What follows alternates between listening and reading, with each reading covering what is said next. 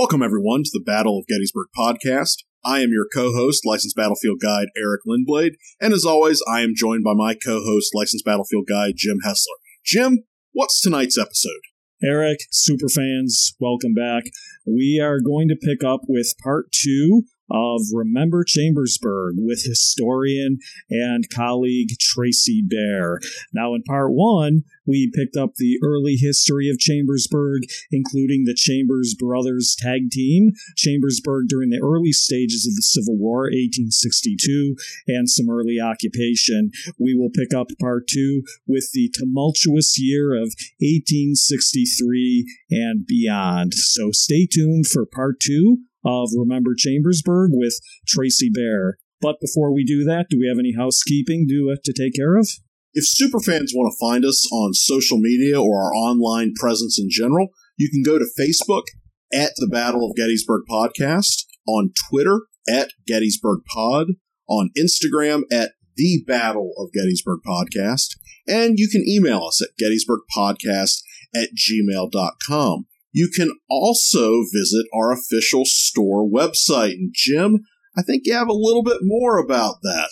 Yeah, thanks, Eric. I do. Our official store website, one word, thebattleofgettysburgpodcast.com. You know and I know that Battle of Gettysburg podcast super fans are among the best in the country. They're well-read. They know Gettysburg. They've been through hard times with us, and they like to dress with style when they hit the battlefield. So, folks, visit the website, thebattleofgettysburgpodcast.com, for all of your podcast swag needs. Once again, that's the battleofgettysburgpodcast.com, and we thank you for your support and hope to see you there.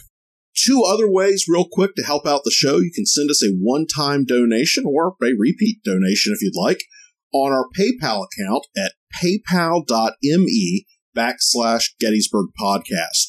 Or if you would like to give a small recurring or a large recurring donation to the show, you can donate through our Patreon page, which is located at www.patreon.com/Gettysburg Podcast. We are back at Getty's Gear. Now, as you all know by now, Getty's Gear is located at 777 Baltimore Street in the old Gettysburg Village, across from the Tour Center, right opposite Cemetery Hill. Getty's Gear, as we know by now, is located on good ground.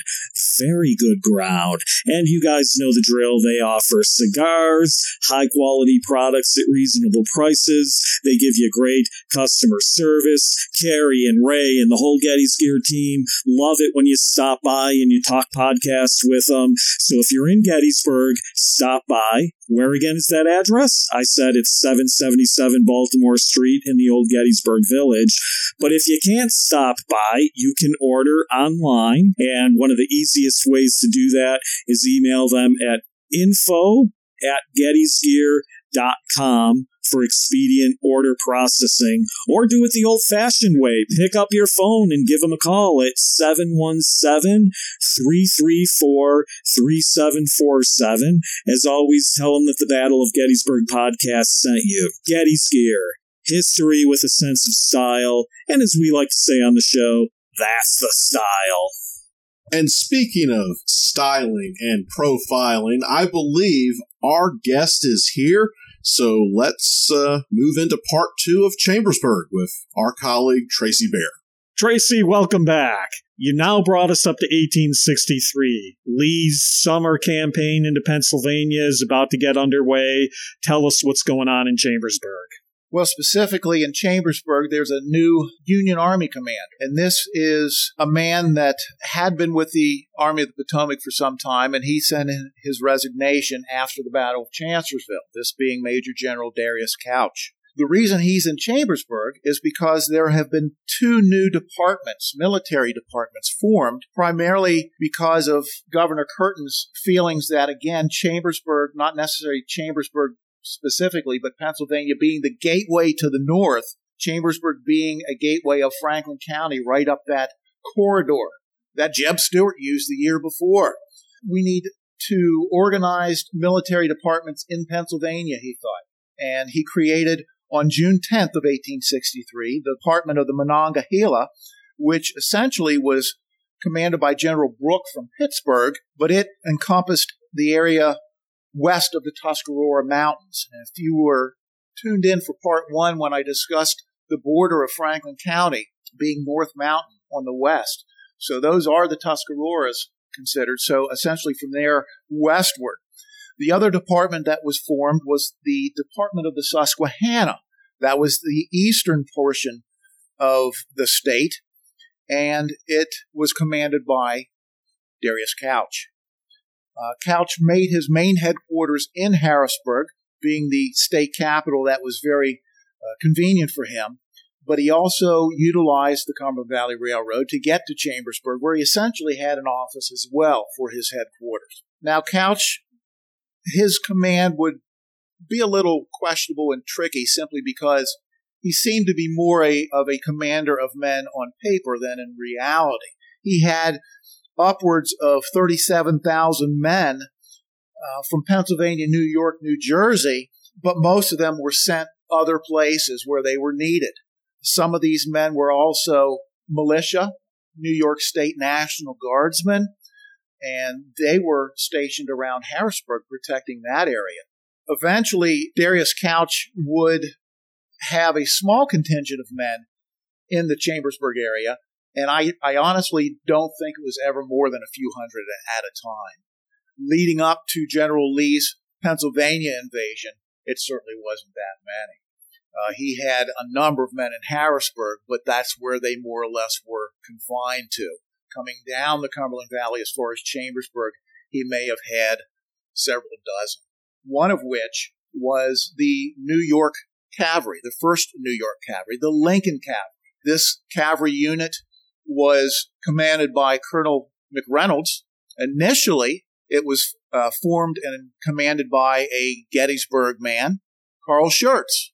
Schurz left rather rapidly and was taken over by McReynolds. And in September of 1861, a new unit of men from the Philadelphia area was formed as Company C of the 1st New York. And this was the only Pennsylvania unit. There was a Michigan unit from Grand Rapids as well, but this was the only Pennsylvania unit in the 1st Lincoln Cavalry. And one of the individuals who was in that unit was a man by the name of Corporal William Ryle. Now, Corporal Ryle joined at the age of 19, and we don't have an image of Corporal Ryle, but he was described as being average height and fair-complected, blue eyes, and a patriotic man. He signed up ready to go fight for his country. And this is an individual whose name a lot of people don't recognize. They don't know. But they will come to know him essentially because of what happened to him as General Lee began moving the Army of Northern Virginia northward. Yeah, and just as we pause here for a second, I would like to make our second Ken Burns reference here for this very special Chambersburg episode, because, come on, Darius Couch, at least one listener out there is thinking, Darius Couch or Darius Couch? And let the record show on the Battle of Gettysburg podcast, we say Darius Couch. So now that we have clarified our official position on that most important of matters, Tracy, how does Corporal Ryle really fit into this Gettysburg campaign, and why is he important here? Well, when General Lee begins moving his army northward, the first units to cross the Potomac River, make their way through Maryland, and cross that very symbolic Mason-Dixon line into Northern Territory, were brigade of cavalrymen under General Albert Gallatin Jenkins. And this occurred on the 15th of June of 1863. Jenkins would make his way up the Valley Turnpike, right up through the towns of Greencastle and Marion, finally ending up in Chambersburg. At the same time, Darius Couch has this unit of men under Captain William Boyd that included Company C and Corporal Ryle, and they're making their way back down the Cumberland Valley from Harrisburg. So you might think they're on a collision course, but it's going to be a week before they actually make contact. Jenkins is in Chambersburg on the 15th, and he's doing what he does best. He's foraging. He's rounding up free blacks. This is one of the early areas where they are actually rounding up the free blacks on northern soil and sending them south. Jenkins is doing that this early on. He's also doing some reconnaissance, and word gets back to him that a large contingent of Yankee troops are seen north of Chambersburg heading southward. Well, we don't know who these men are. They could be remnants of Milroy's men from Harper's Ferry, still making their way out of the area. It could be just local civilians, making their way out of it. It wasn't Union troops, but it served to give notice, I guess, to Jenkins that, hey, we need to be cautious here. We're kind of exposed out in front of the rest of the army. So Jenkins recalled his men back 11 miles south to Greencastle, and he waited. He waited for the infantry to arrive, and the 1st Infantry was Rhodes' division under General Ewell's 2nd Corps, approximately 9,000 men with artillery as well. And one of the things that Jenkins was able to do while in Chambersburg was take a captive. He took a man that was associated with the Union Army and captured him. And like any good prisoner would do, you give misinformation.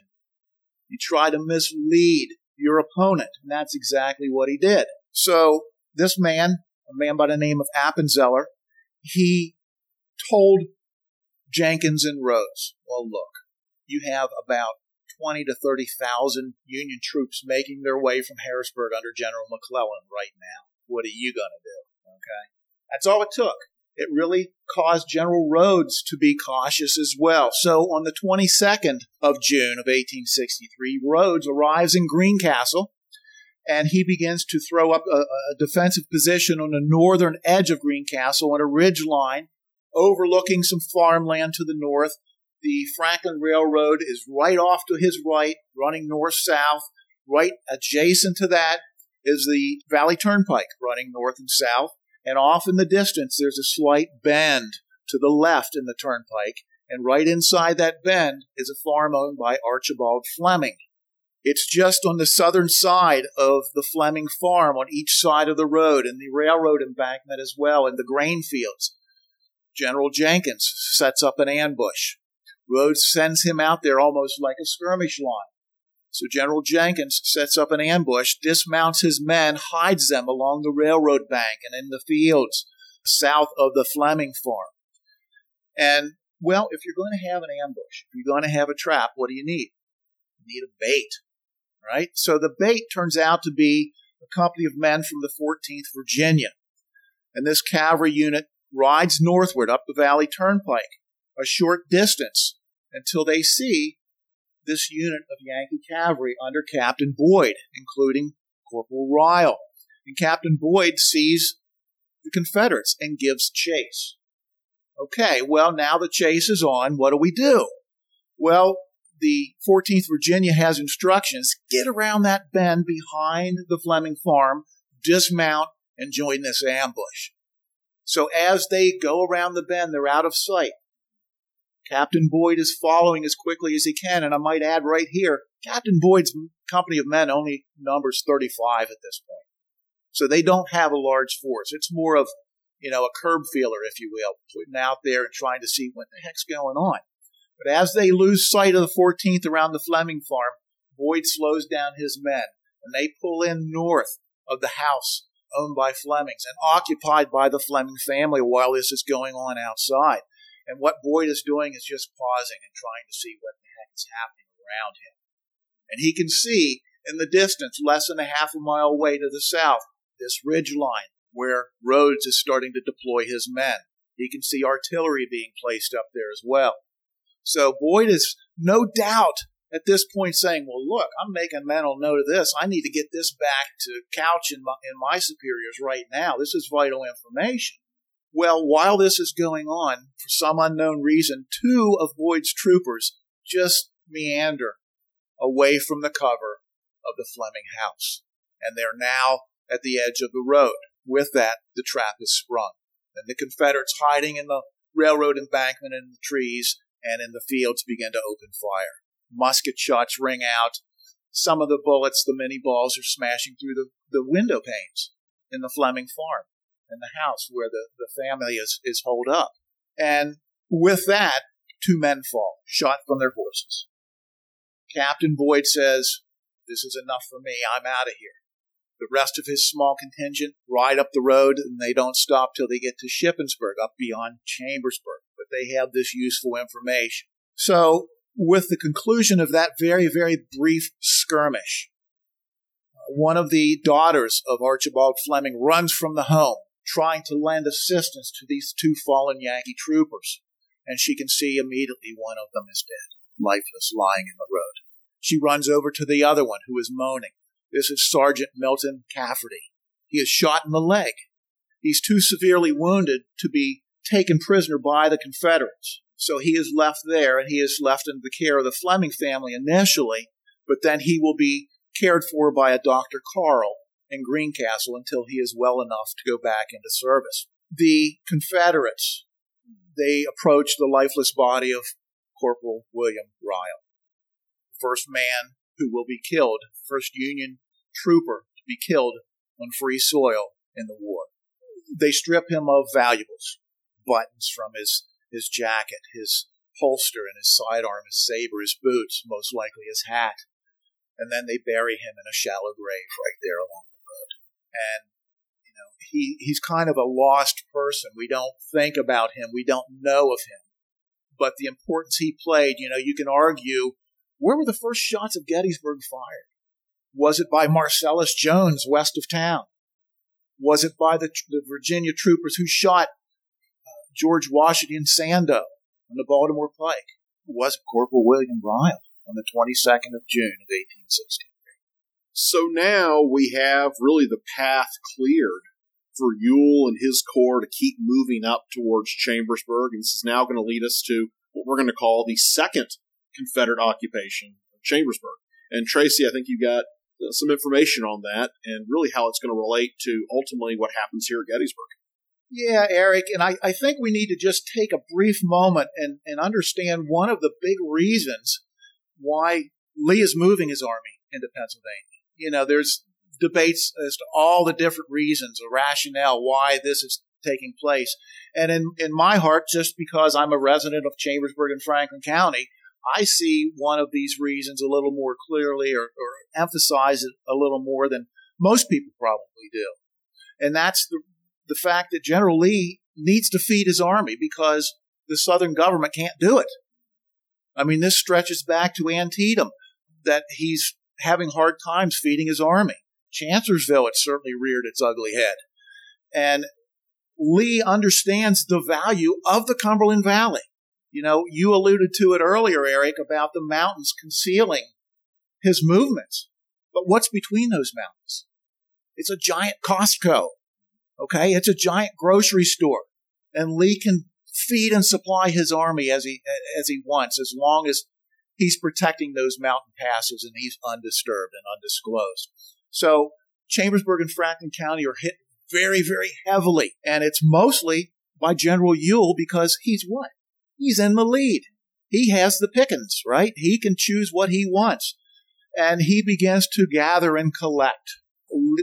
Ewell will arrive in Chambersburg on the 24th of June. And he will put up a temporary headquarters just a couple of buildings north of the courthouse, north of the town square.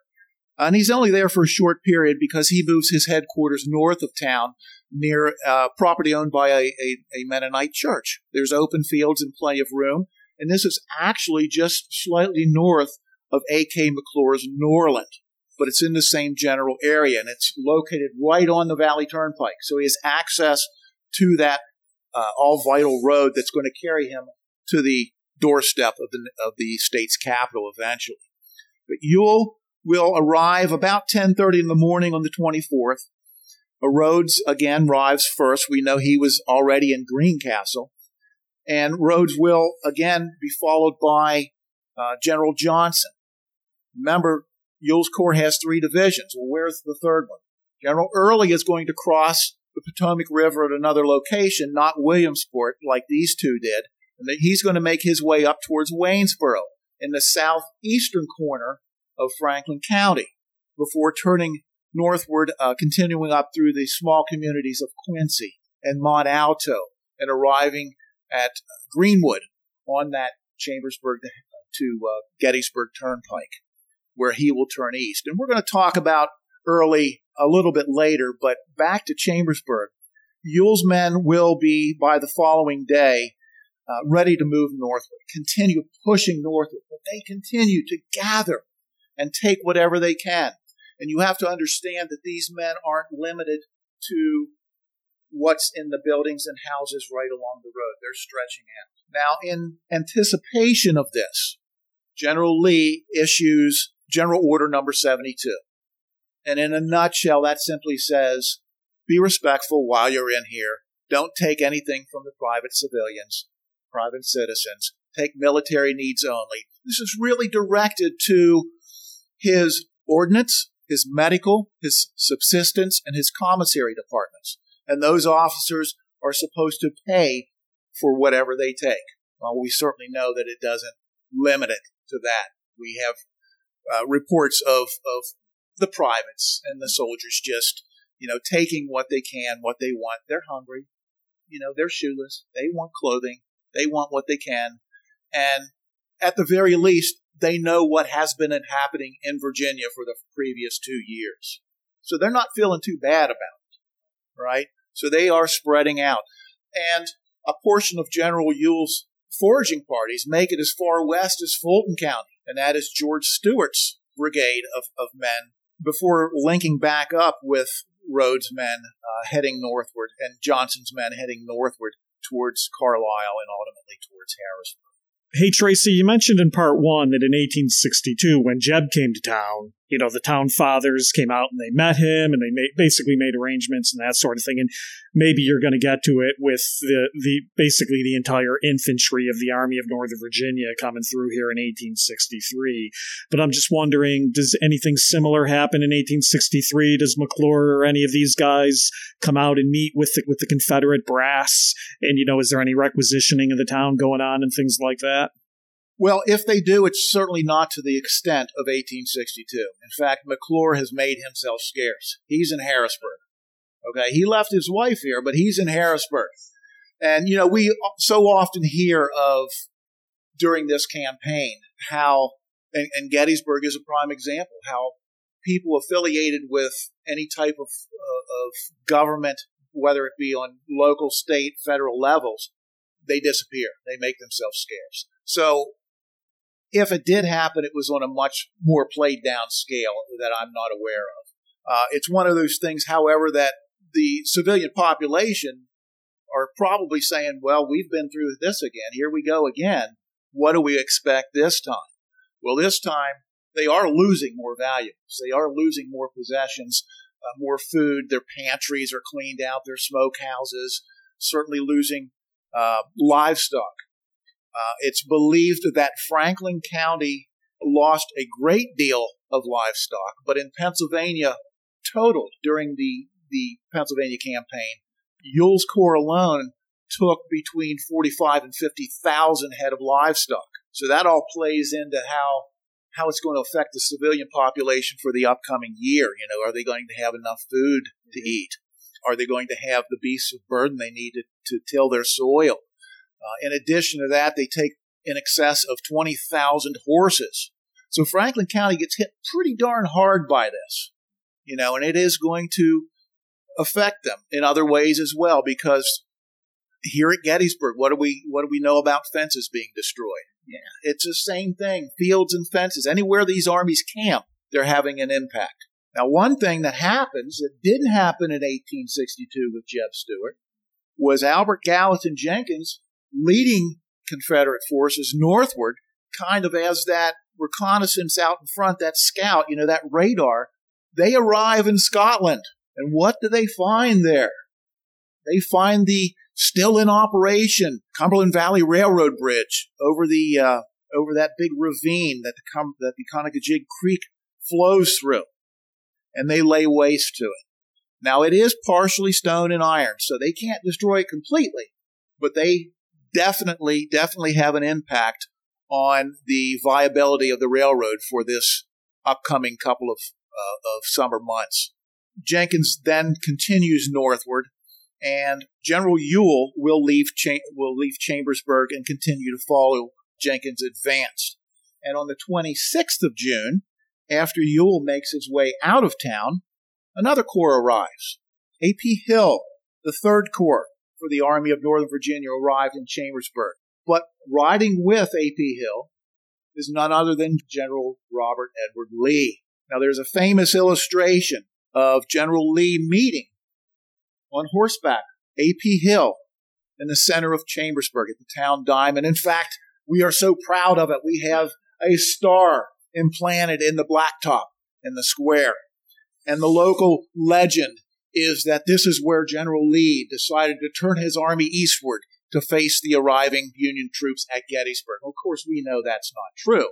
He turned his army eastward. He turned A.P. Hill's corps eastward.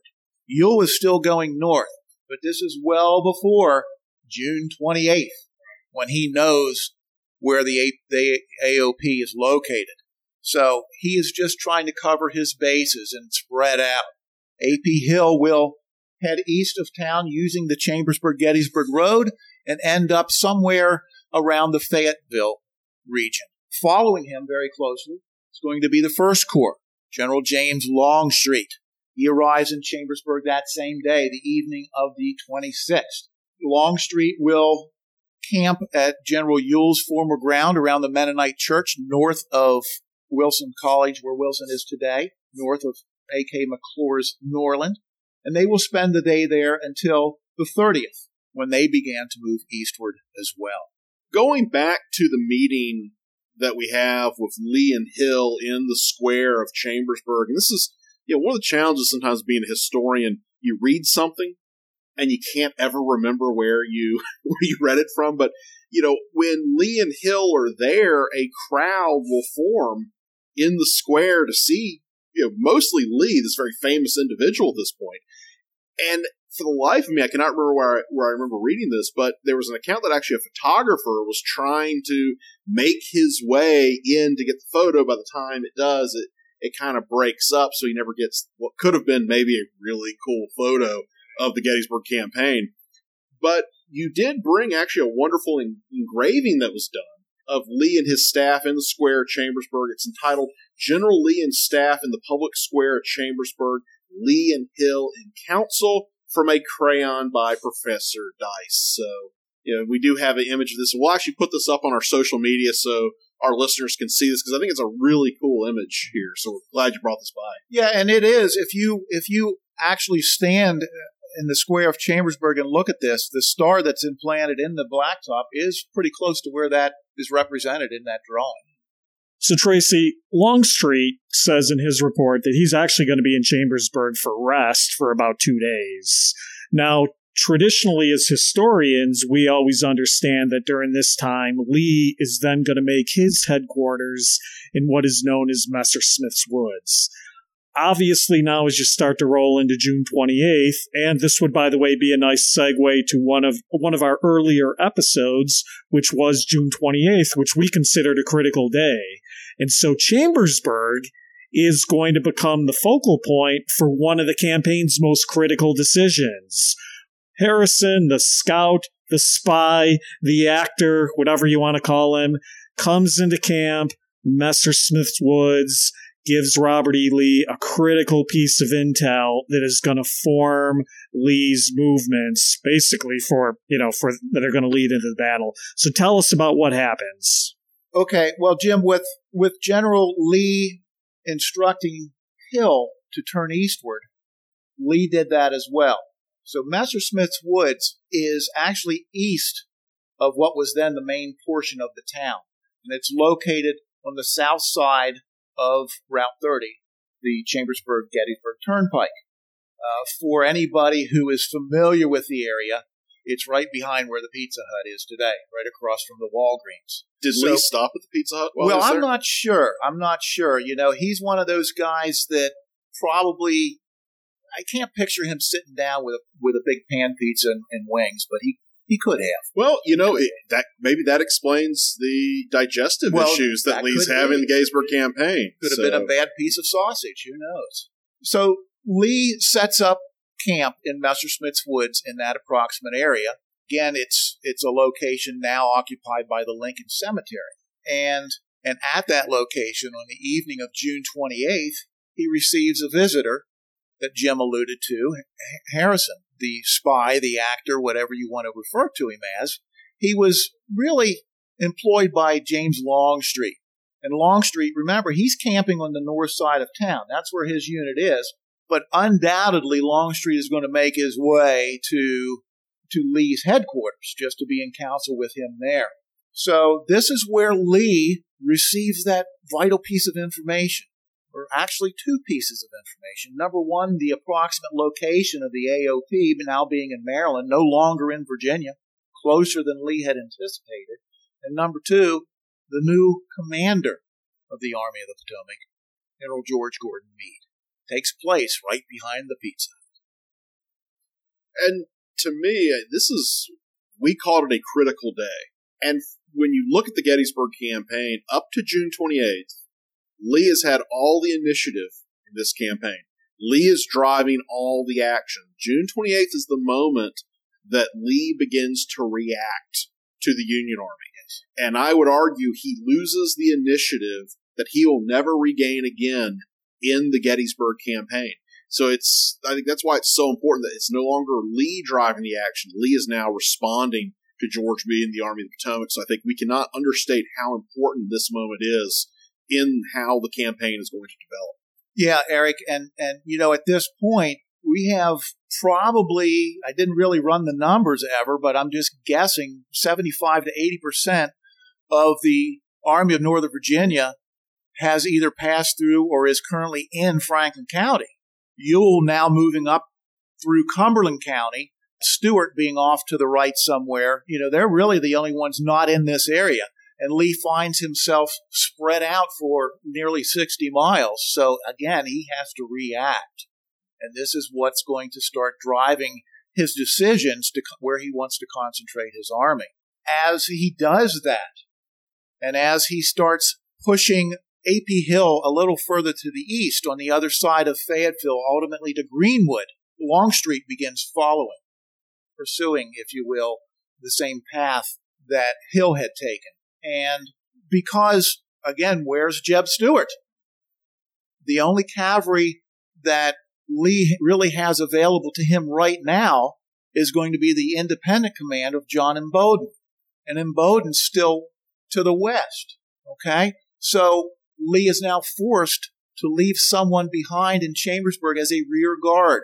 Well, why does he have to leave him in Chambersburg? Well, because you have the network of roads, and you have these wagon load after wagon load of supplies that are making their way down the Valley Turnpike to Virginia. I often call the Cumberland Valley the artery that General Lee has to maintain.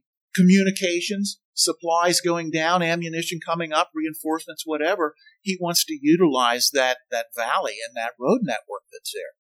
So, yeah, he is now beginning to react. And it is then that same evening of June 28th that he will ultimately recall Ewell from the Harrisburg area.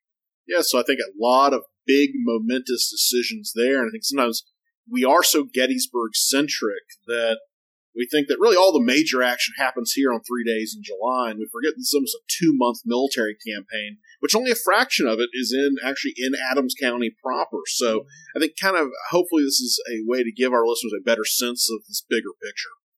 So Tracy, obviously a lot of big decisions going on here, and you touched on it a little bit in terms of somebody having to be left behind, and that's going to turn out to be George Pickett, which is also going to have critical ramifications on the Battle of Gettysburg. But before we leave Pickett behind, I think we've got some lead elements that we need to move out here. Yeah, Jim, I alluded to this earlier, the 3rd Division of Ewell being General Jubal Early.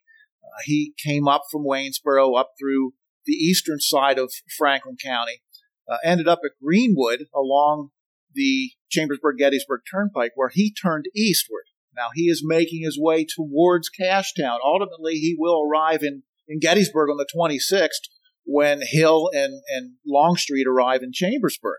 But on his way to Gettysburg, at the base, the western base of South Mountain, lies an ironworks, the Caledonia Ironworks, owned by radical abolitionist Thaddeus Stevens.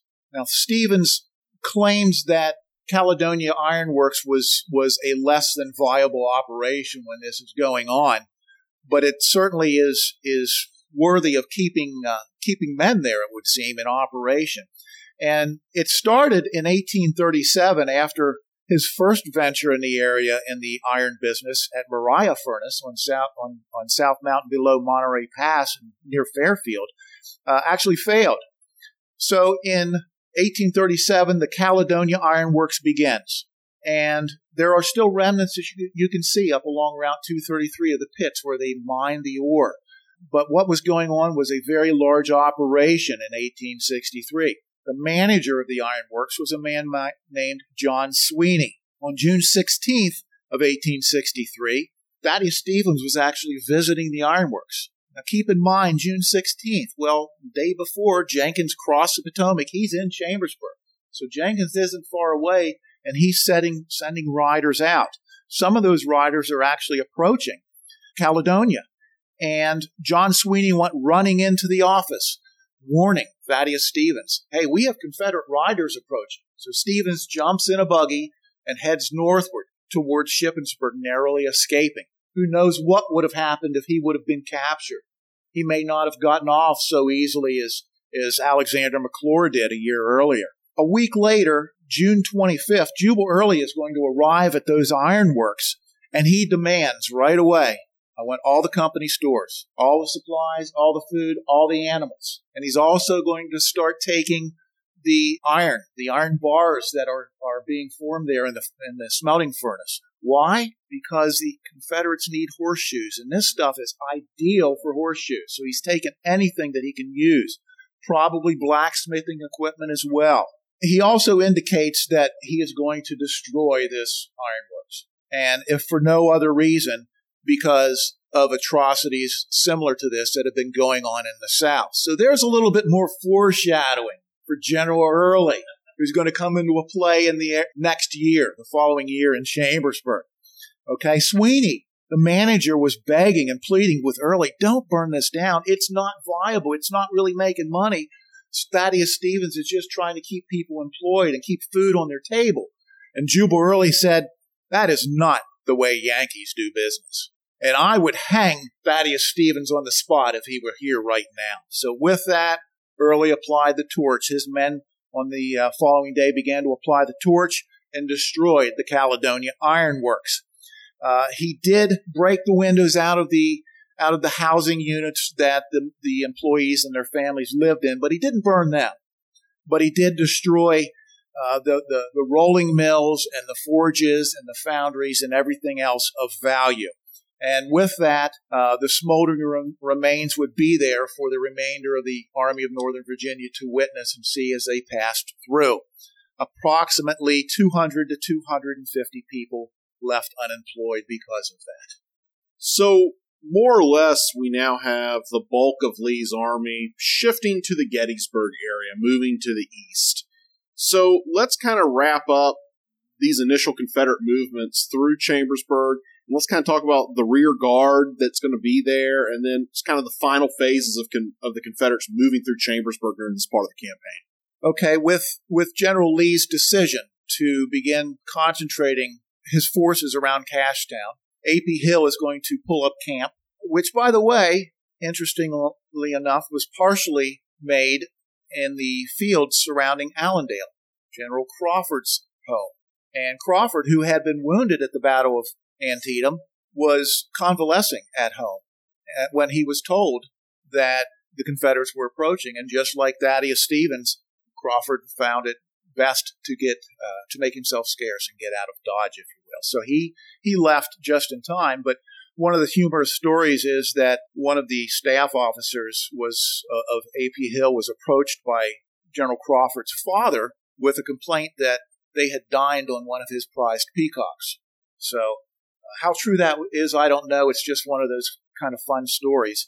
And with that, Hill is now moving eastward. Longstreet is now striking their tents from around Chambersburg and moving eastward as well.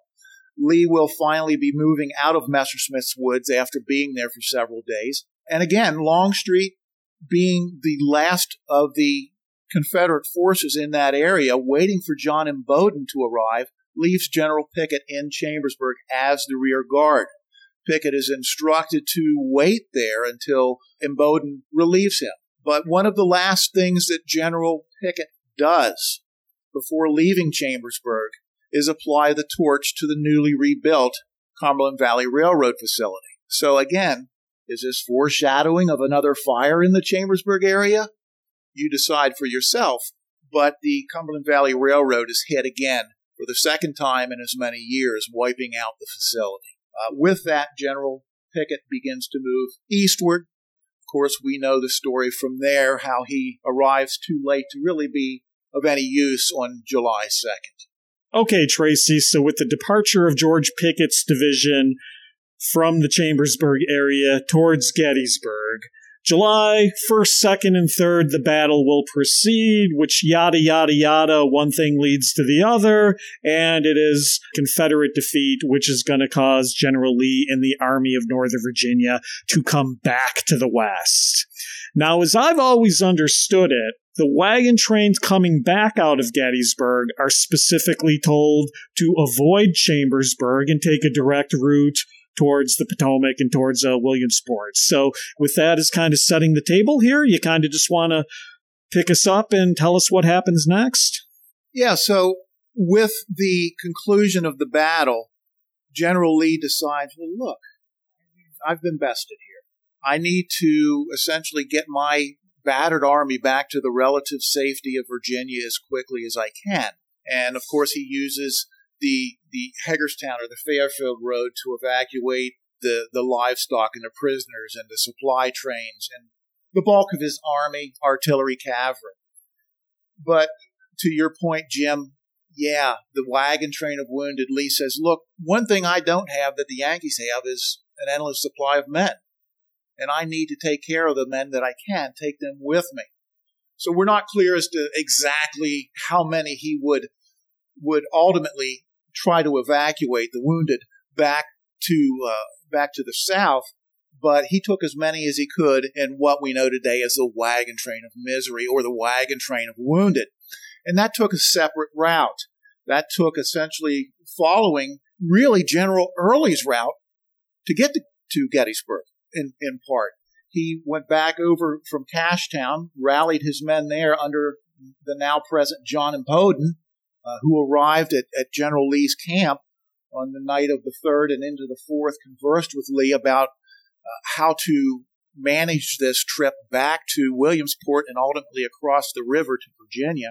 And Imboden was handed a satchel with a letter from Lee with explicit instructions. If you are captured, you need to destroy this memo, this letter. This was intended to go to President Jefferson Davis. With that, General Lee also gave Imboden clear instructions. You're going to be harassed along the way. We need to get these men as quickly and safely back to Virginia as we can. Don't expect any help from us. You can take artillery with you, but you are more or less on your own as your own cavalry demand. But get them back as quickly as you can. So the route that was selected, again, would take them westward out the Chambersburg Pike, through Cashtown Pass, and most likely the civilian population in the area was now witnessing quite an opposite feeling of emotions from those Confederates that, only a few days earlier were pretty exuberant about being victorious once again. And now they are battered and beaten, and they begin this long, seemingly painful and torturous trek over the mountain, wagon after wagon of these wounded men, the most severely wounded, and those who could walk would be walking along with the wagons. And of course, what happens? Well, the heavens open up, almost as if they are trying to wash the blood from the battlefield and cleanse the area. But now these men in this wagon train of wounded are subjected to this torrential downpour, making their trek all the slower and more painful and uncomfortable for them. Over South Mountain they go to Greenwood, where they break off to the southwest on roads that are known as the the Pine Stump Road, and in some places the Walnut Bottom Road. Some of these roads are still in existence today. And if you can, I have access to an 1858 Franklin County map where I can trace it out and see what's there and what isn't. And that's kind of neat to try to relate, as you travel those roads today. But it would take them to New Guilford, modern town of Duffield, Pennsylvania. And New Guilford, if you remember, is where Evander Law's brigade bivouacked prior to being called to Gettysburg on day 2, where they would assault Little Round Top and Devil's Den. But at New Guilford, they would make a turn even more to the southwest and continue on this unimproved road, these country roads, probably in most places just rutted from wagon and livestock use and now subjected to all this rain that's eroding them even more. And they approach this very small village of New Franklin. Now, Jim and Eric, I grew up just minutes from New Franklin on the southeastern side. Now I live minutes on the northwestern side. So it's kind of in the between of where I've always lived. And I would ride bikes as a kid on these roads that were used by the wagon train of wounded, not knowing the history of this area. But there's a certain farm just on the eastern side of New Franklin, where a farmer by the name of Jacob Snyder lived. And Snyder, his home still lived there. His barn and outbuildings had been taken down and replaced with modern structures. But the large sandstone house still is there. And the story that I get from that comes from Jacob Hoke, a resident of the town of Chambersburg. And might I say, the John Batchelder of Chambersburg. Well played. Nicely played. Because he would, in fact, converse with some veterans, including Jubal Early in the years following the war, and compile some information. But in his book, Jacob Hoke's book, The Great Invasion, he talks about Jacob Snyder and his farm. That night, he had already known of this terrible battle that had taken place. And he hears the horses and the disturbance outside in the middle of the night. This would be in the middle of July 4th into the 5th. So he goes to his window to see what's going on. And of course, there's the thunderous storm going on. And he hears the agony, the cries of pain from these men. And I can only imagine, what kind of shiver does that send up your spine if you're one of the civilians living along the route of this wagon train of wounded? Incidentally, it's said that this wagon train was 17 miles long. Jacob Snyder says it was 35. He goes on to try to prove that, but I don't buy into it. I think it was closer to 17. But regardless, it is miles and miles of pain and agony. And I can only imagine being a civilian who is living along that road. It takes 10 hours for that wagon train to pass your house. What you must have experienced and heard and saw. And we talk about, the harvest of death photos and the agony and things around the battlefield. It's not just limited to the 6,000 acres we know as the Gettysburg National Military Park. It extends much further than that. And Jacob Snyder would light a lantern in his hallway and walk out to his front porch, and it was almost as if on a summer's evening you turn your light on your porch light in your back porch, and here come the moths. The Confederates saw that light, and there they went by the droves towards the Snyder house, into his barn, into his hallway and his parlor, bloodstained, begging for water and mercy. Many of these men just would rather be dropped off in Yankee territory and take their chances than be subjected to this torturous and horrible ride through these wagons. Every time one of these wagons with no suspension hits a rock or a pothole, and Pennsylvania was known for potholes then as well. This episode is sponsored by PennDOT. But, it's just going to send that jolt up through your wounded limb or whatever the case may be. And it's just horrible to think about. And we think about, on every tour, people ask, are there any bodies still on the battlefield? Well, folks, I want to ask, are there any bodies on the wagon train of wounded route? Because we know for a fact that a number were buried on the George Farm and the Snyder Farm outside of New Franklin, Pennsylvania. So the wagon train continues to Marion, Pennsylvania, where it hooks up with the Valley Turnpike.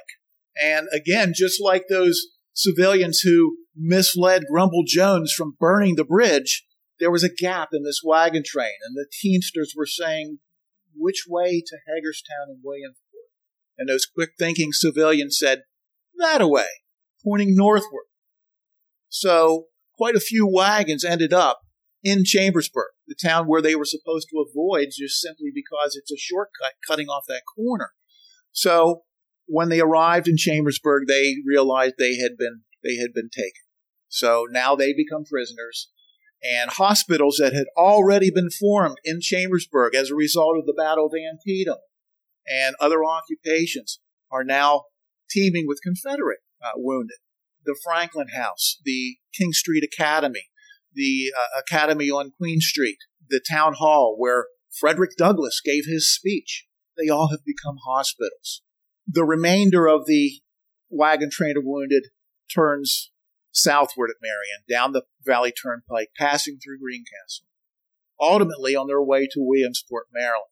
And along the way in Greencastle, there's actually some Union troopers, a small contingent of men there, along with civilians who attack this wagon train with axes and hammers, and they try to break out the spokes of these wagons to slow it down and impede the progress, taking men captive there as well. This happens one or two occasions, and eventually the wagon train is able to make its way through, ultimately ending up at Williamsport, which in essence becomes one big hospital. Okay, so with that, the Army of Northern Virginia, the train of misery, we're at Williamsport, dare I say, a vast sea of misery in more ways than one. But for the most part, we're going to exit the Gettysburg campaign at this point.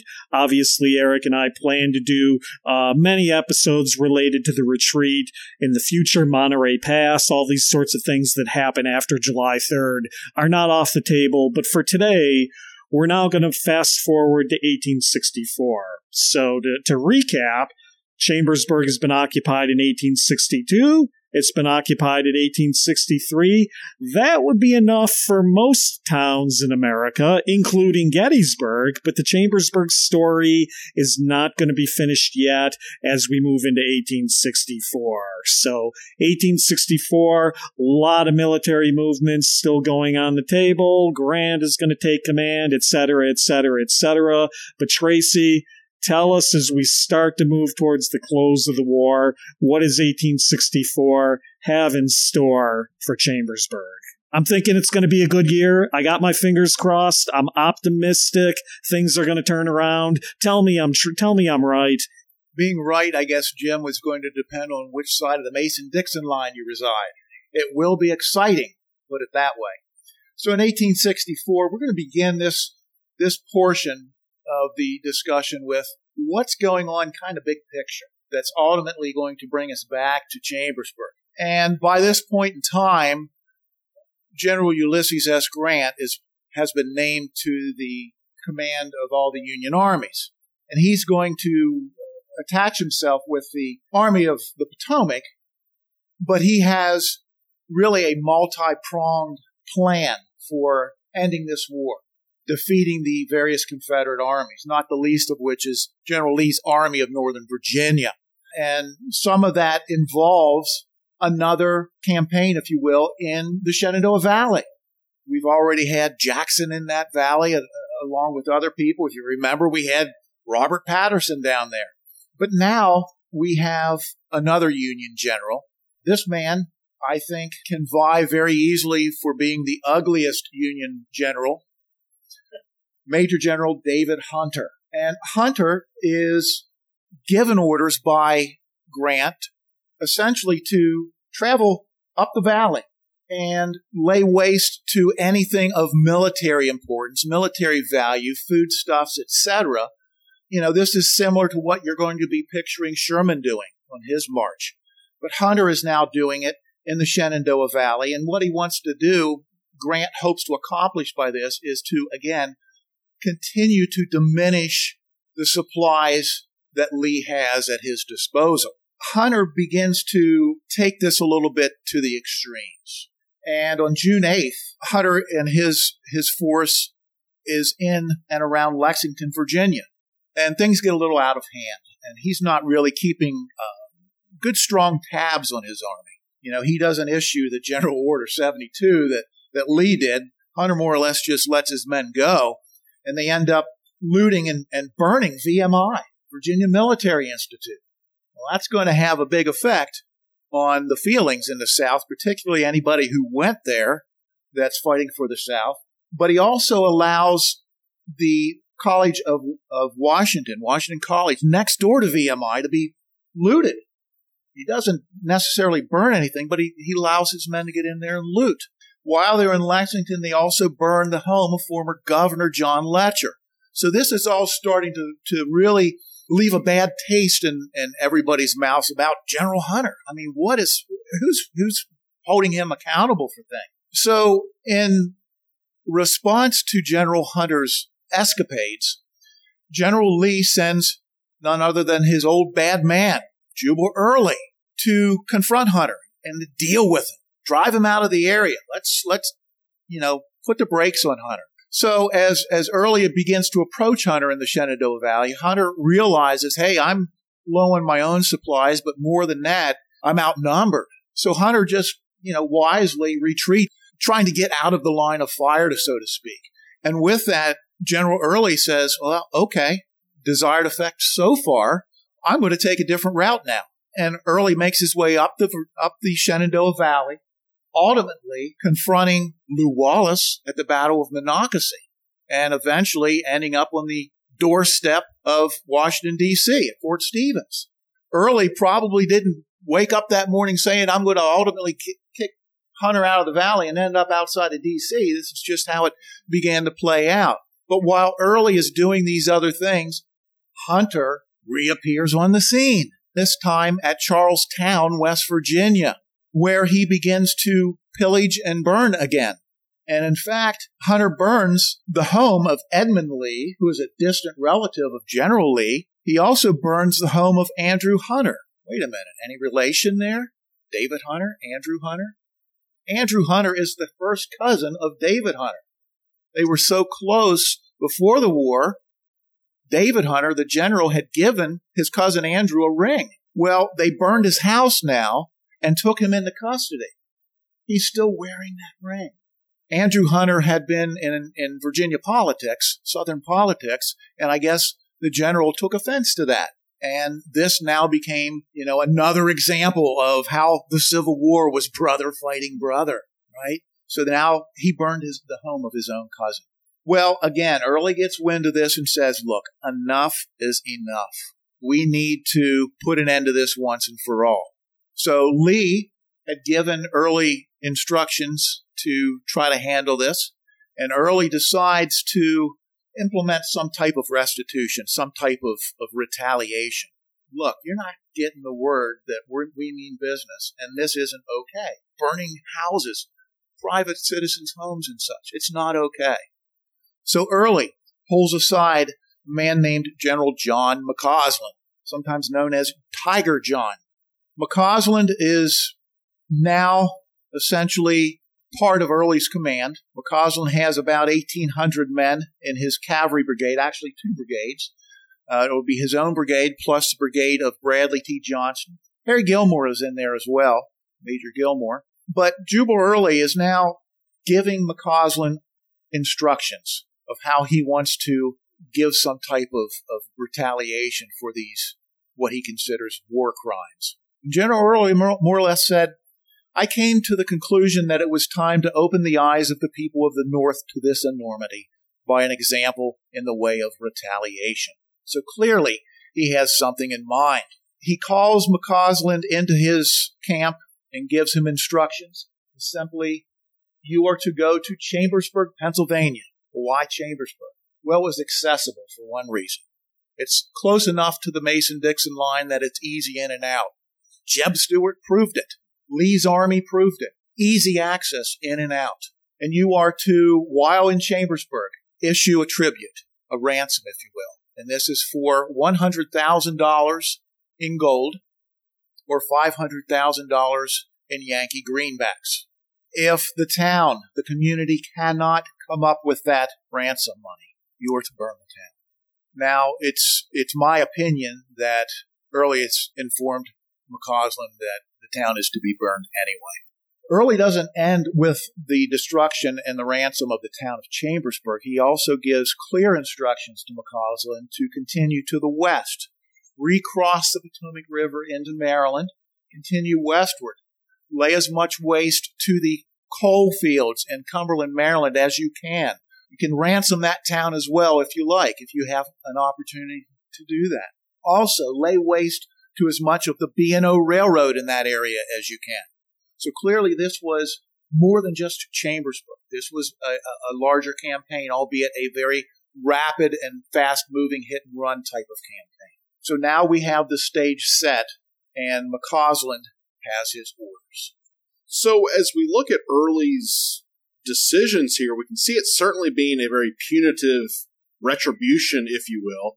But also there is a military value to this, because if you damage the logistical means of Union forces getting troops and supplies from Pennsylvania into the Shenandoah Valley, it's certainly going to make Early's life a lot easier in that area as he's trying to operate against Union forces there, which, as we see by the summer and fall of 1864, in some respects, the key area of action in Virginia shifts to the Shenandoah Valley. You've got the armies kind of stuck at Petersburg, but really the action then shifts to the valley itself. So, a lot of interesting activity that's playing a role there. It's not just, I think, Early burning Chambersburg to burn Chambersburg. There is a logistical backing behind it, no matter how ugly it really is. So with that, let's get McCausland making his way towards Chambersburg.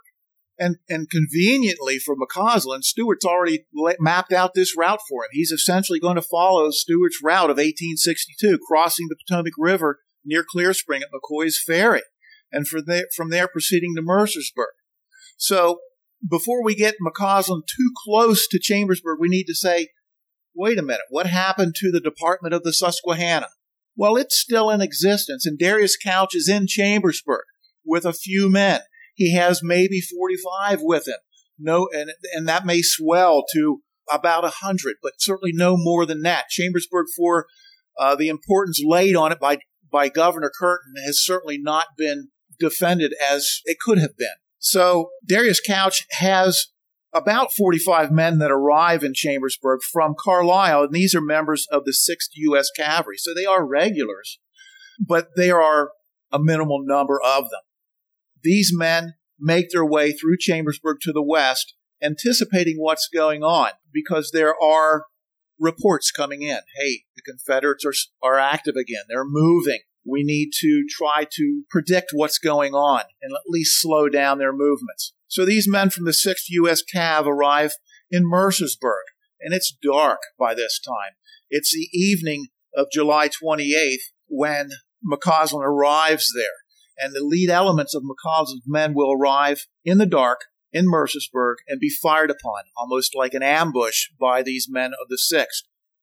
Certainly the men of the 6th know they're outgunned, they're outnumbered, and they are just a hit and run themselves. And they begin to pull away back to the northeast, hitting the modern Route 30, the wagon road east-west at St. Thomas, just as Stuart did.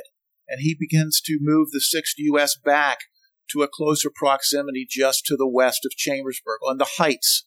Here we go, talking about the high ground again, Fairground Hill, watching the roadway, waiting for McCausland's men to approach. McCausland arrives in Mercersburg and continues to push his men northward. And while this is going on, McCausland sent a detachment under Major Harry Gilmore towards Hagerstown immediately after crossing the Potomac River. Why? As a diversion. He wants to try to make Hagerstown seem like it's the target. At the same time, Early is across the river, moving troops around back and forth, again playing into that grand scheme of diversion. Hagerstown's what we're after here. McCausland continues through Mercersburg towards St. Thomas, where he meets that east-west route as well and turns eastward towards Chambersburg. Somewhere in the wee hours of the morning of July 30th, the men of the 6th U.S. Cavalry have posted a position on the hill overlooking Chambersburg, facing to the west. And they have been able to get one cannon. They have one gun from the Battery A 1st New York Light, and they have it posted in the middle of the road facing west. And as the Confederates begin to approach, these men are tired, and many of them nodding off in their saddles, in the morning somewhere around 3 a.m. And the alarm clock goes off for them in the fashion of canister rounds being fired.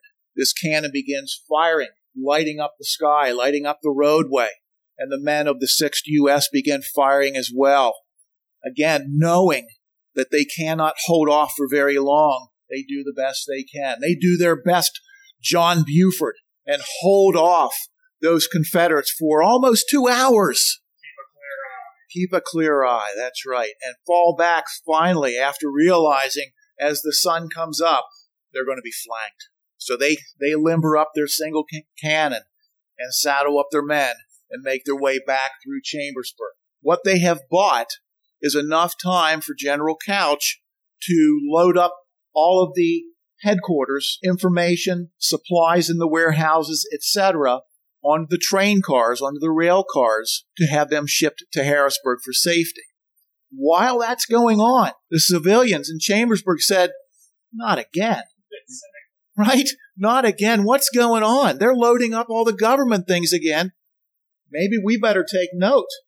Okay, so some of the merchants began unloading their store shelves and loading up as much as they can on the rail cars or their wagons and moving them out of the area.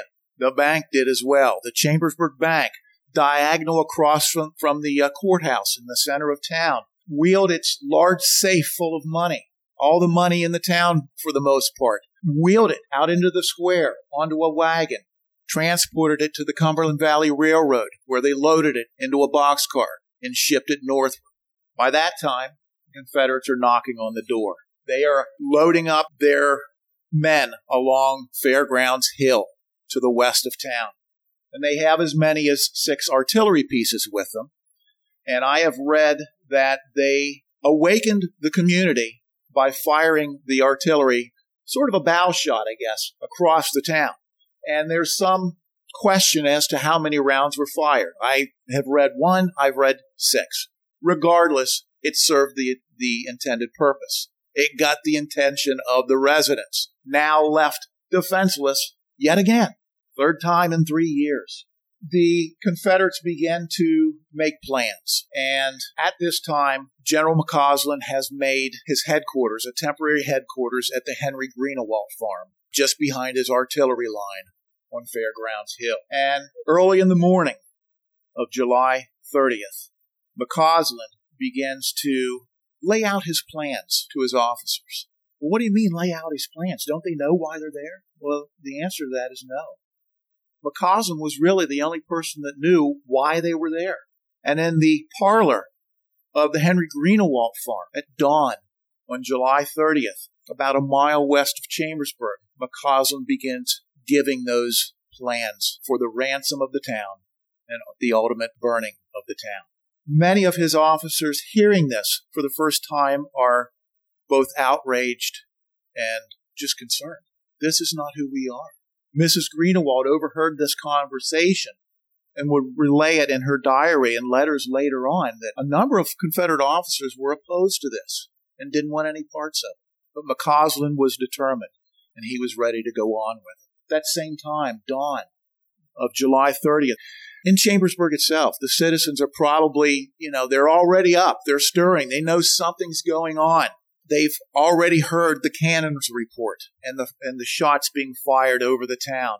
Their immediate concern is probably just safety for themselves, for their families, for their homes, and ultimately for their businesses and community, and hoping that nothing more becomes of this occupation than the previous 2.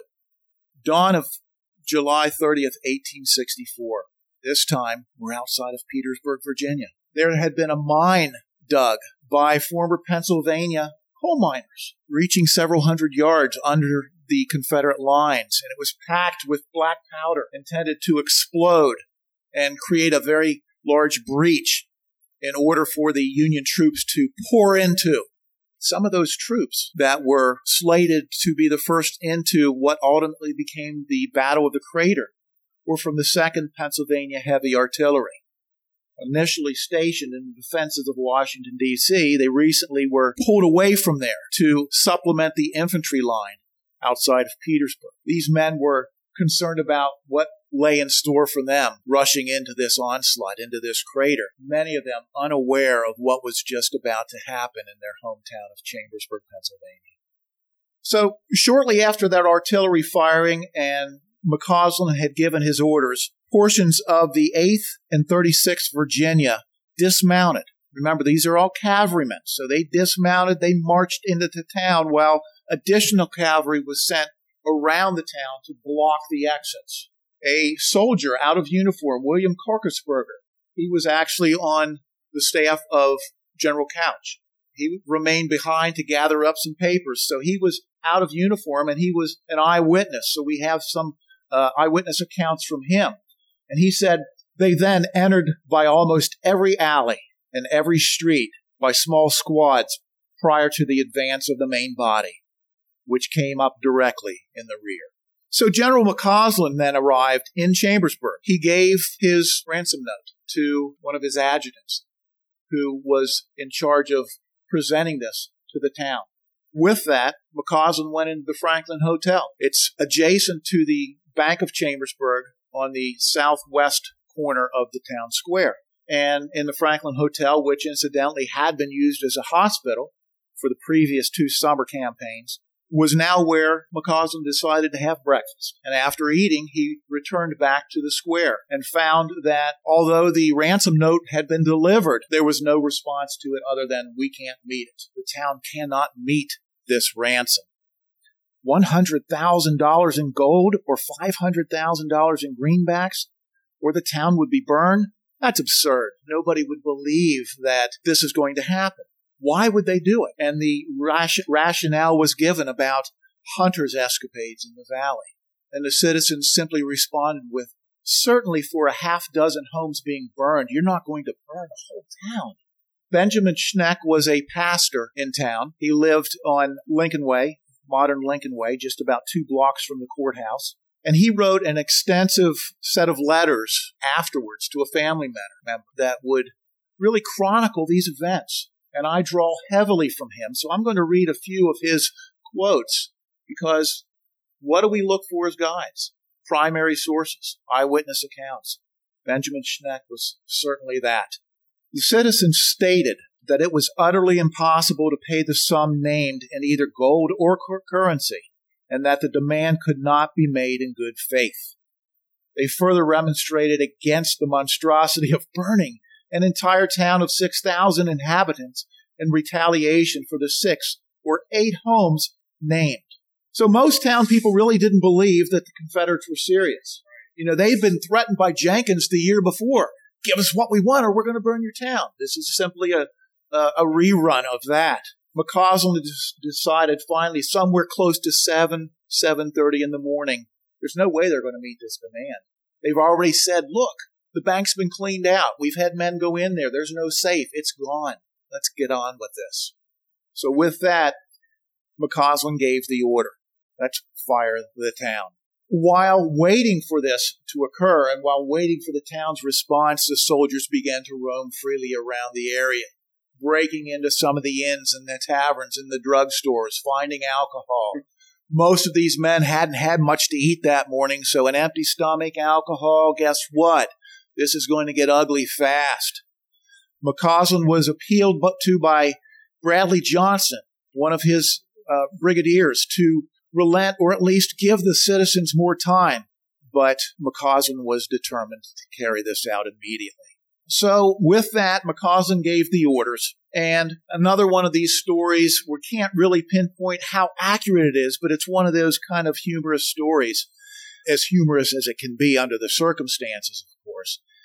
Hugh A. Sparks, Company F, 37th Virginia, has been given credit with starting the first fire simply because of his name.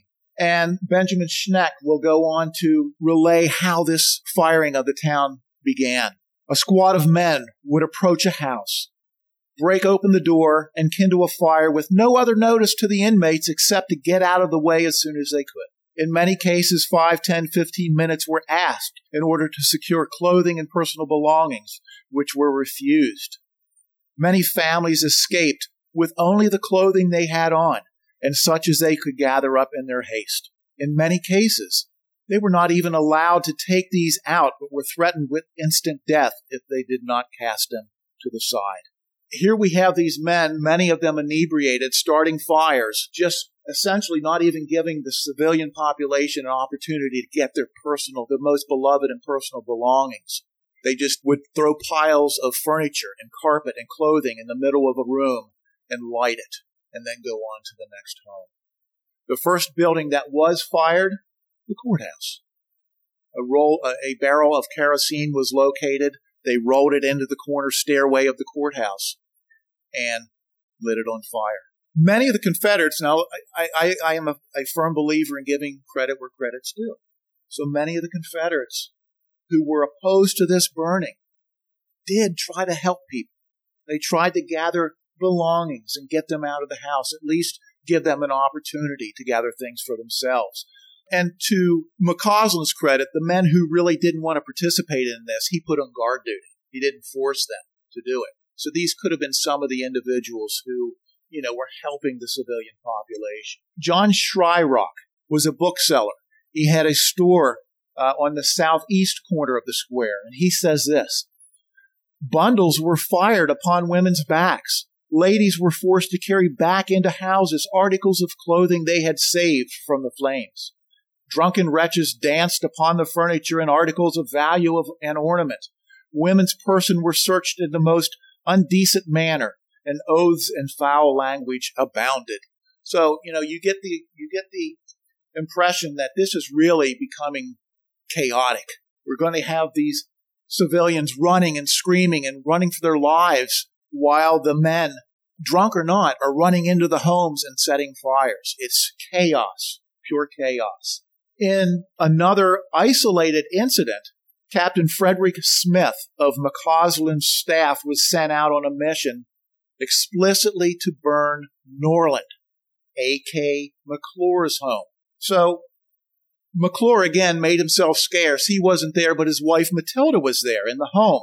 Matilda understood what was going on. She had some warning, and she simply said to Smith, "If you're going to burn my house, the sooner you do it, the better." Well, some of the people with Smith said, "Look, just give us a few minutes." And they actually helped Matilda carry some priceless family heirlooms out of the house before Smith himself helped to burn Norland. Interestingly, for you Gettysburg people, Frederick Smith was a son of William Extra Billy Smith. It always comes back, doesn't it? Back in Chambersburg, a man that I had mentioned earlier, Jacob Hoke, he was a merchant. His home was above his store, and it was 2 buildings from the courthouse. It was actually adjacent to the town hall. He remained in his home as long as he could, and he relayed this. A man came to his front door of his establishment and unbuckled his sword and put it in the house. He was disgusted at the scene before him. This was a Confederate officer. It was found afterwards in the ruins. At the door, I found the officer previously referred to weeping bitterly. So there was some remorse in some of these men. I've not been able to find out what happened to that sword. I'd love to. If Hoke kept it or not, I don't know. In another incident on the southern side of the town that was already ablaze, Major A. Calder Bailey, he was the adjutant of the 8th Virginia.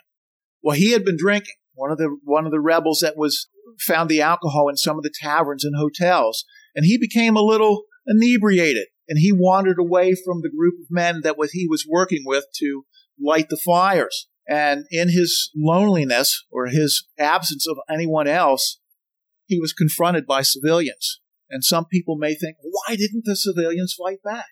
Well, here's a case where they did. Bailey was shot and wounded. He was sought refuge by running into one of the burning structures. He tried to wrap himself in a blanket, so Bailey couldn't stand the heat, and he ran back out into the street with his hands up, begging for mercy. Don't shoot me. Too late, man. You're already burning our town. And the civilians shot him and killed him right there in the street. There's another incident where a couple of rebels ran into a local drugstore. And as they were going in, the owner ran out. And in his quick mind, he locked the doors. This place was already burning. Well, when they came back out, the rebels tried to break the door down. Again, they were shot and killed. So there is a few instances where the civilians left on their own or trying to defend their town. The corpse of at least one person who had recently died, not from the Confederates in any fashion, was left in a burning building. And civilians ran in to retrieve that corpse, and they took her out and buried her hastily in the back garden. Benjamin Schneck, Reverend Schneck, went on to say this: "The day was sultry and calm, not a breath stirring, and each column of smoke rose black, straight and single, first one, then another, and another, until the columns blended and commingled, and then one vast and lurid column of smoke and flame rose perpendicular to the sky, and spread out into a vast crown, like a cloud of sackcloth hanging over the doomed city. Whilst the roar and the surging and crackling and crash of falling timbers and walls broke upon the still with a fearful dissonance, and the screams and sounds of agony of burning animals, hogs and cows and horses, made the welkin horrid with sounds of woe.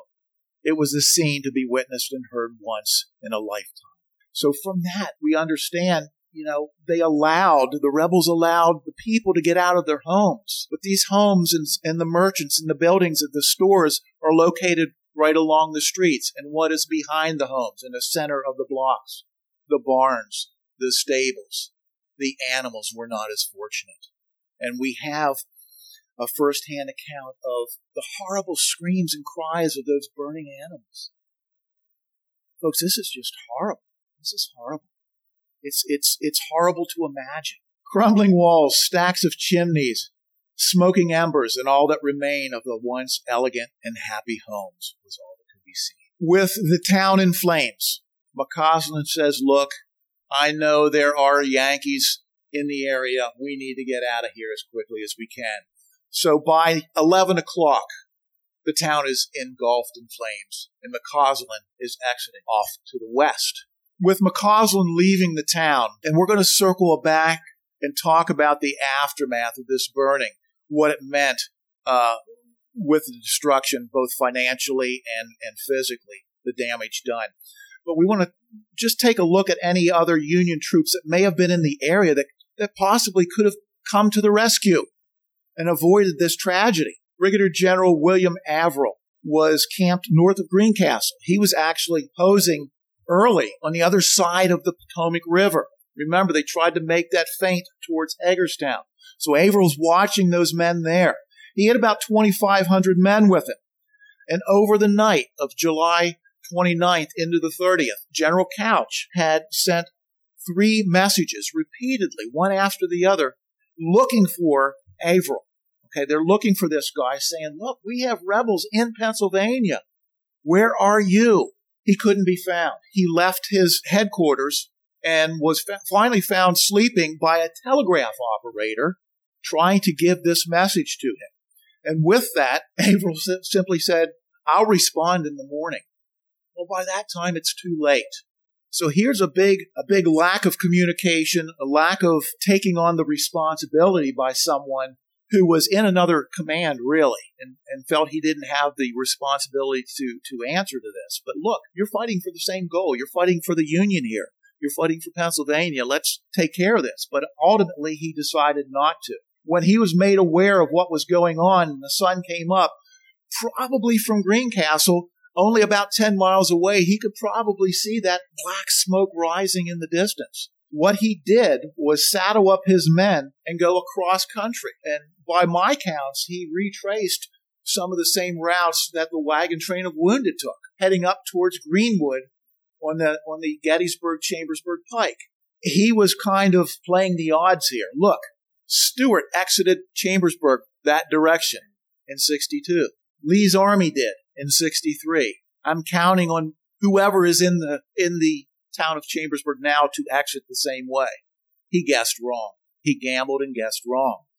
With that, when he was made aware, he saddled his men once again and went tearing westward through Chambersburg, the town still burning.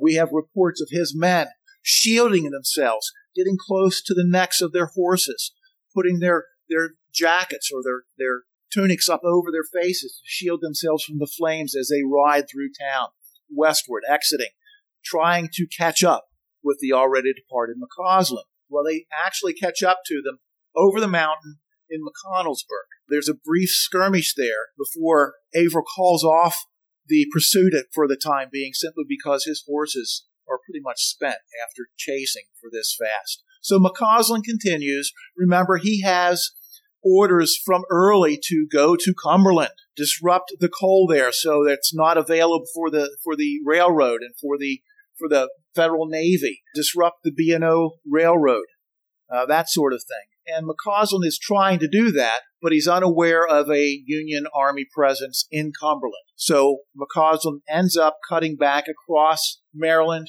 through the Potomac River a little prematurely, never quite arriving in Cumberland. And with that, McCausland thinks that he is hopefully out of danger. And close to 2 weeks later, he is encamped around Moorefield, West Virginia. And this is where Yankees, including Averill's command, finally catch up with him. And they attack him in the middle of the night and really rout McCausland's forces there. McCausland escapes. He's not killed, but his force is really routed there, and a little bit of restitution for burning Chambersburg. So I actually find Tiger John McCausland kind of to be an interesting guy. A couple factoids on him as we kind of wrap up his story. He ultimately did face arson charges for the burning, but is going to subsequently be pardoned by Grant afterwards. But McCausland, as Tracy said, survived the campaign, actually died on his farm in 1927. And depending on what source you read, that could make him the last fully confirmed Confederate general to die. So think of that. And then just one other interesting factoid.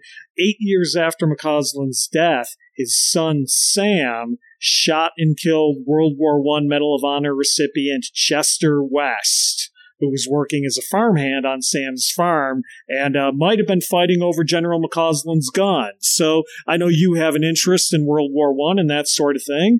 The son, Sam McCausland, was convicted of second-degree murder for murdering a World War I Medal of Honor recipient. So, Tracy, I'm thinking this McCausland family, just maybe a bunch of ne'er-do-wells, kind of thing.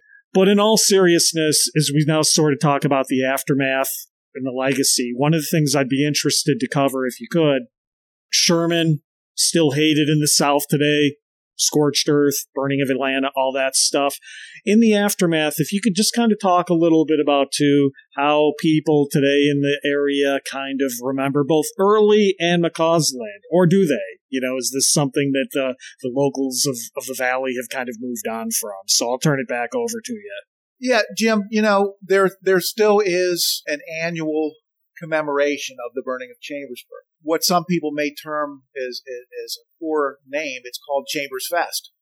And, whether it's a good idea or not to call it a fest, that's left to the individual. It was a fest for McCausland. It was a fest for McCausland, yeah. Dare I say Sickles Mania too? Sickles Mania, yeah, Chambers Fest. But it is a commemoration. We remember what happened.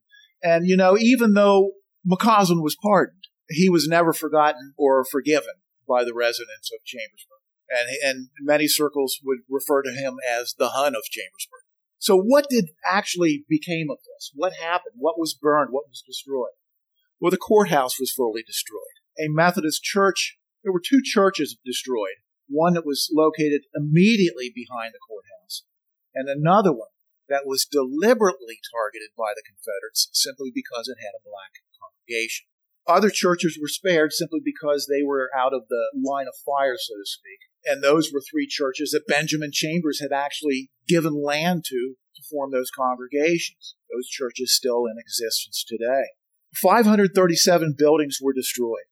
278 houses, 271 barns and stables. The approximate total real estate value was $713,294. Those are $1864. Personal property added another $915,137. So the total comes out to over $1.6 million in physical property and private property damage, personal real estate, etc. If you use an inflation calculator, that equates to over $26.5 million today, 2021. So it was a lot. Significant damage. 2,000 people left homeless. One civilian death. That was Daniel Parker.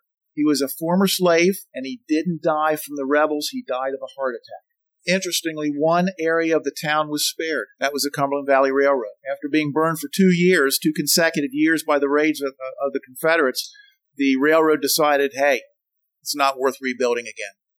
So there was nothing left to burn, just the tracks, etc. So there was no intentional going over there and burning structures. Some of the privately owned warehouses that had been reconstructed around the railroad that had not been burned became shelters for the homeless. One of the interesting stories that came out of this was there's a Masonic temple in Chambersburg, and it's one of the oldest in the United States, from what I understand.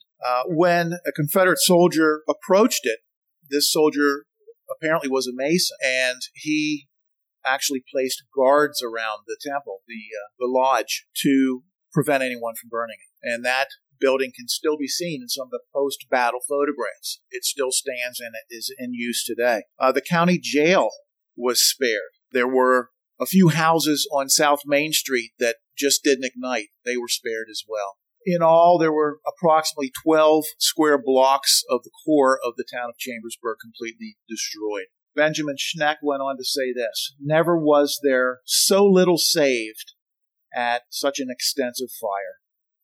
69 pianos were consumed, the most sacred family relics, keepsakes, and portraits of deceased friends, old family Bibles, handed down from past generations, and the many objects imparting a priceless value to a Christian home, and which can never be replaced, were all destroyed.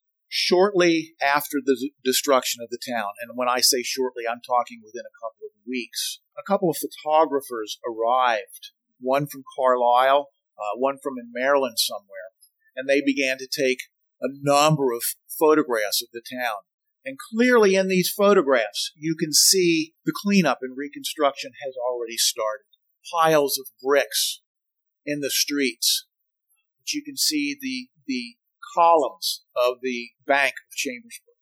You can see the remnants of the Franklin Hotel that was a hospital for both Union and Confederate troops, and also where just hours before its destruction, McCausland had breakfast. We have an image of Jacob Hoke's store, the corner of the store, and just to the right of that, the corner of the town hall where Frederick Douglass had spoken. And beyond that, the front columns of the destroyed Franklin County Courthouse.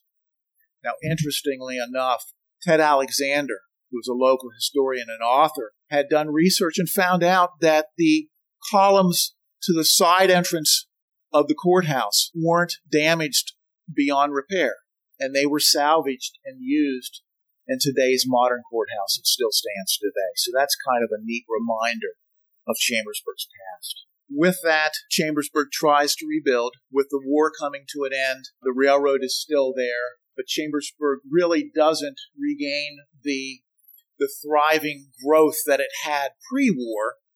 Many of the individuals who had lost everything consumed by this fire never returned. Businesses, had to shutter their doors, so to speak, because they could not operate anymore. But the town did survive, and it goes on today, still being the seat of Franklin County.